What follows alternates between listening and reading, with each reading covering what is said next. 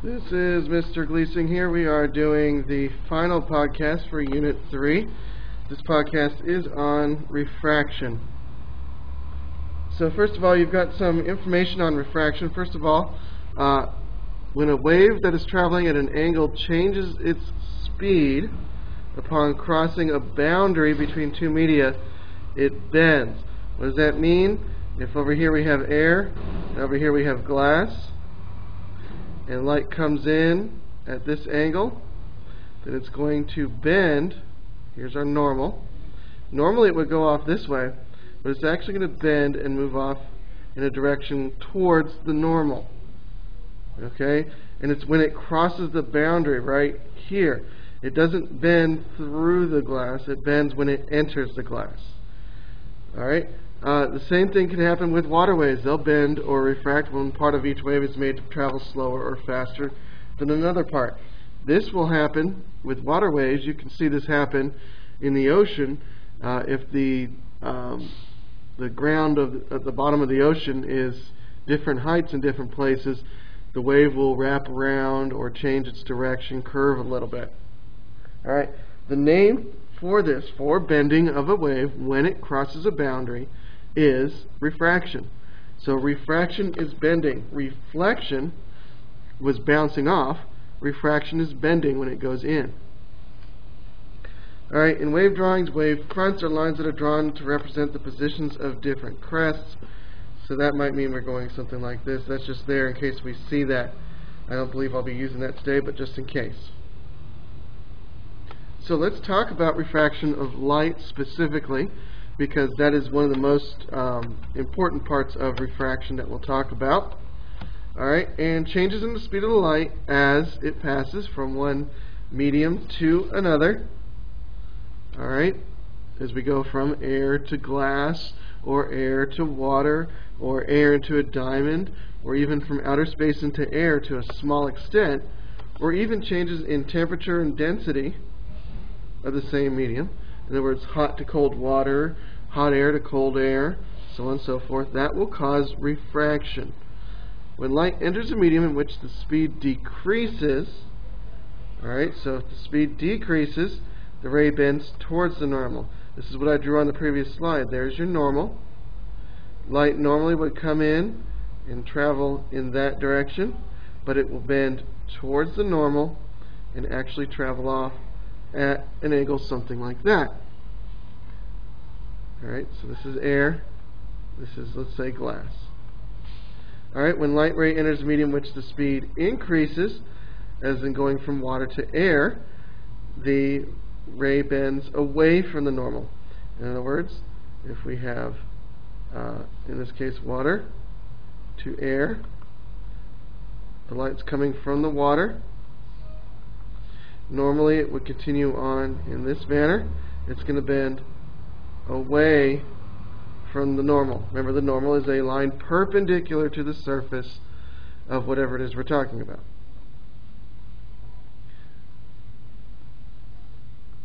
So you've got a picture here, or a diagram I should say, of a substance or of a ray entering a different medium. And notice in this case, as it enters the medium, it would continue on in this manner, except that it is bending towards the normal. That means the medium 1 has a speed that is greater than medium 2. Let's say we have a block. Let's look at this a little bit more clearly. You've seen this in a lab, if you've done this lab yet.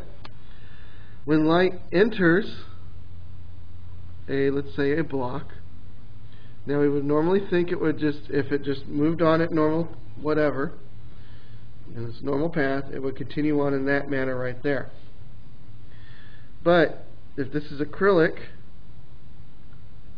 and of course it's in air, then acrylic is going to be slower, so it needs to bend. This is the normal line. It needs to bend towards the normal, so it might move on something like that. Now we're at another surface over here at the bottom of the block.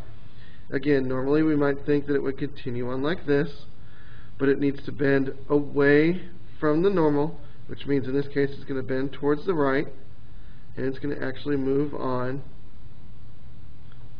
like so. Now, what does that end up meaning?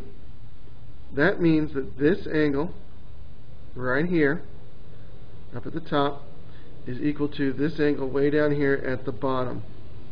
It actually comes in and exits at the same angle. In other words, this actual line and this expected line are at the same angle, or in the same direction. They are parallel to each other. It's just shifted because of a change when it bent into the acrylic. This is a way of causing light to move. Now, if we have all kinds of random different surfaces, like a prism, or if we have we could have a rectangular prism, something like that. Light would enter the prism like so. Now here's our normal, and it would normally go on this way, so it's going to bend towards the normal. Now at this point, it's going to bend away from the normal, so it ends up actually going off at a different angle. Alright, in a rectangular prism, like we just saw, it is doing exactly what we said. It bends towards the normal when it enters, and it's bending away from the normal when it exits.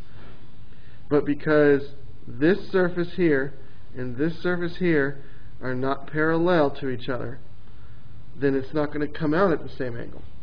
In the acrylic block down here, this surface and this surface are parallel, so it can come out parallel.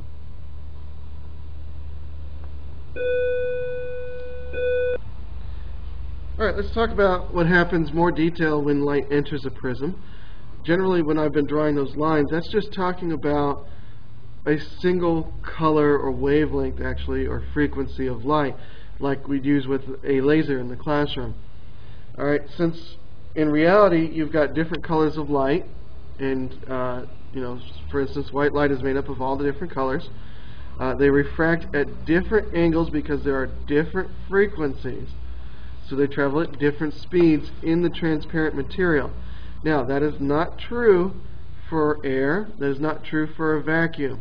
Well, it is true for air, but since air's difference is so small, we're not worried about that.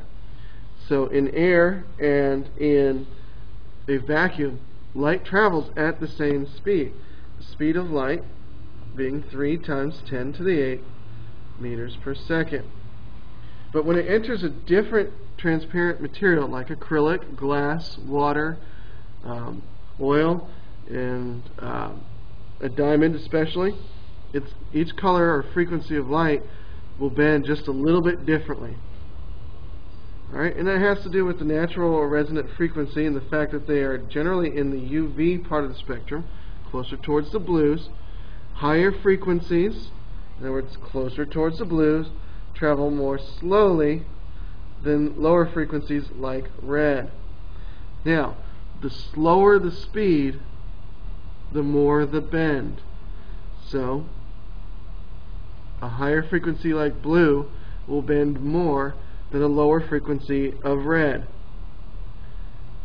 Now, since light, as we saw in the previous diagram, bends twice as it enters the boundary, if it's a non-parallel boundary, as in a rectangle or a triangular prism or something to that point, alright, you end up with the separation of different colors, which you see in the terms of a rainbow.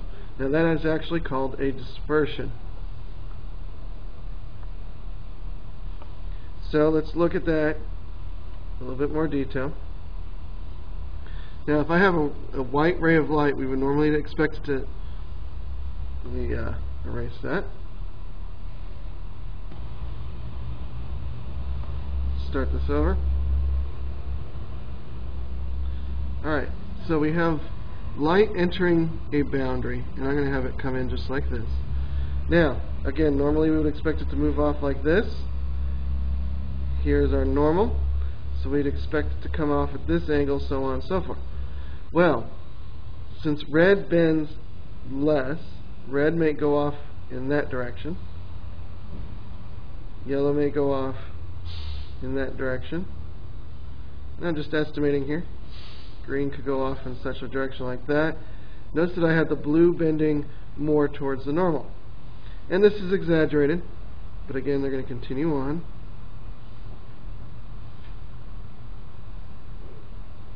Notice that they start spreading out.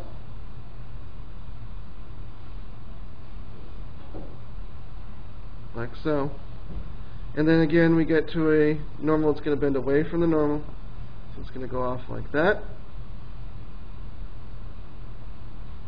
Again, we still have more bending because there's still more of a change.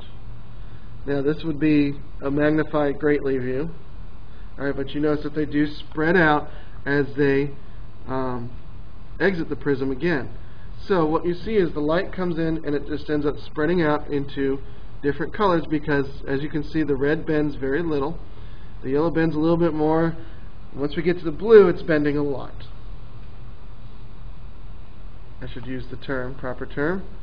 Now this is refraction, the bending of light. Alright, now we got a couple equations to worry about. First one is to find the index of refraction, which we call n. Alright, that is equal to the speed of light in a vacuum divided by the speed of the light in that medium. Alright, so that's how we can find the index of refraction. Alright, and we can use that number right here and right here to find the actual angles at which the light travels. So the index of refraction, let's say we're going from a vacuum to water. Well, the vacuum index of refraction is 1. So it's the same for air. Alright, vacuum and air both have an index of refraction of 1. Alright, water has an index of refraction of about 1.33 approximately.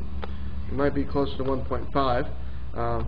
But then if we have an angle, let's say 50 degrees in here, we can go ahead and plug this in, which is what we're going to do in the next example, in order to find the angle at which the water comes out, or travels in the water actually.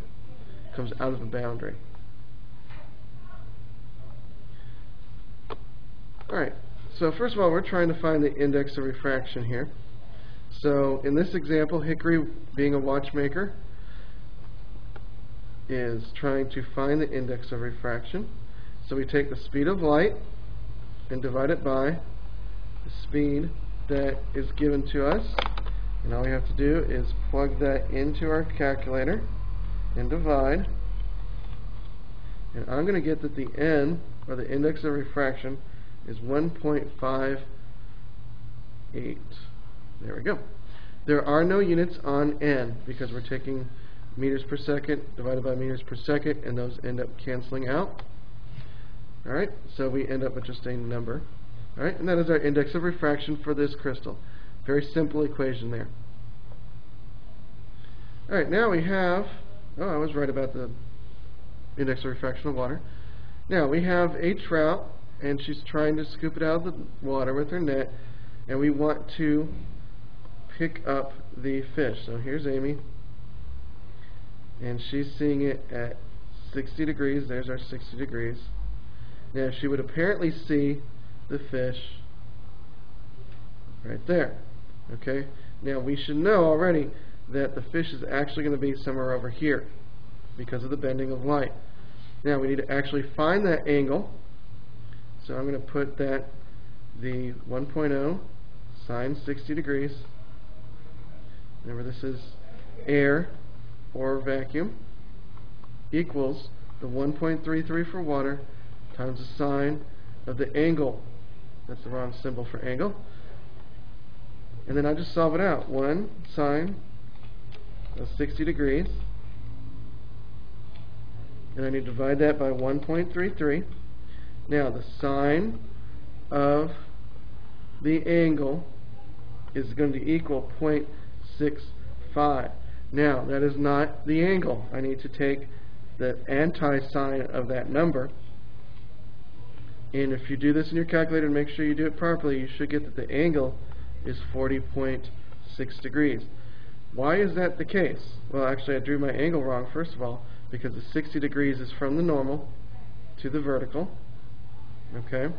And this would be 40.6 right here to the vertical, or from the normal. Please remember to draw your angles based on the normal.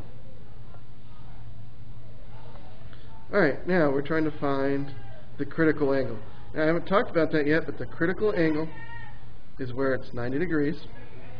So we are trying to find light entering the prism. So in the prism, the angle is 90 degrees. Out of the prism in air is what we're trying to find. Alright? 1.58 times the sine of 90 degrees, which is 1, divided by 1. So if I take the second sine, sorry, scratch that right there, I set the equation wrong. It should be 1.58 sine of the angle. We're trying to find the critical angle for the light entering the prism. Okay, notice what I'm doing. Sorry about that, I put my angle in the wrong spot. Alright, the angle needs to go to air because it's when the light is actually exiting the prism, and we don't want it to exit the prism. Okay, so when we're trying to find the critical angle, put the exit or the air on that side. Alright, so that's going to give us, doing a little bit of algebra, I should get that the sine of the angle is equal to 0.6329, which is 0.633. Take the second sine, I should get that the angle of the light in the prism needs to be 39.3 degrees. Last example, we're trying to find the angle refracted into the pool. Then we had the bug come with the light coming in at 35 degrees. Alright, so we have 1 sine 35 equals 1.33 sine of the angle. And we just solve that out.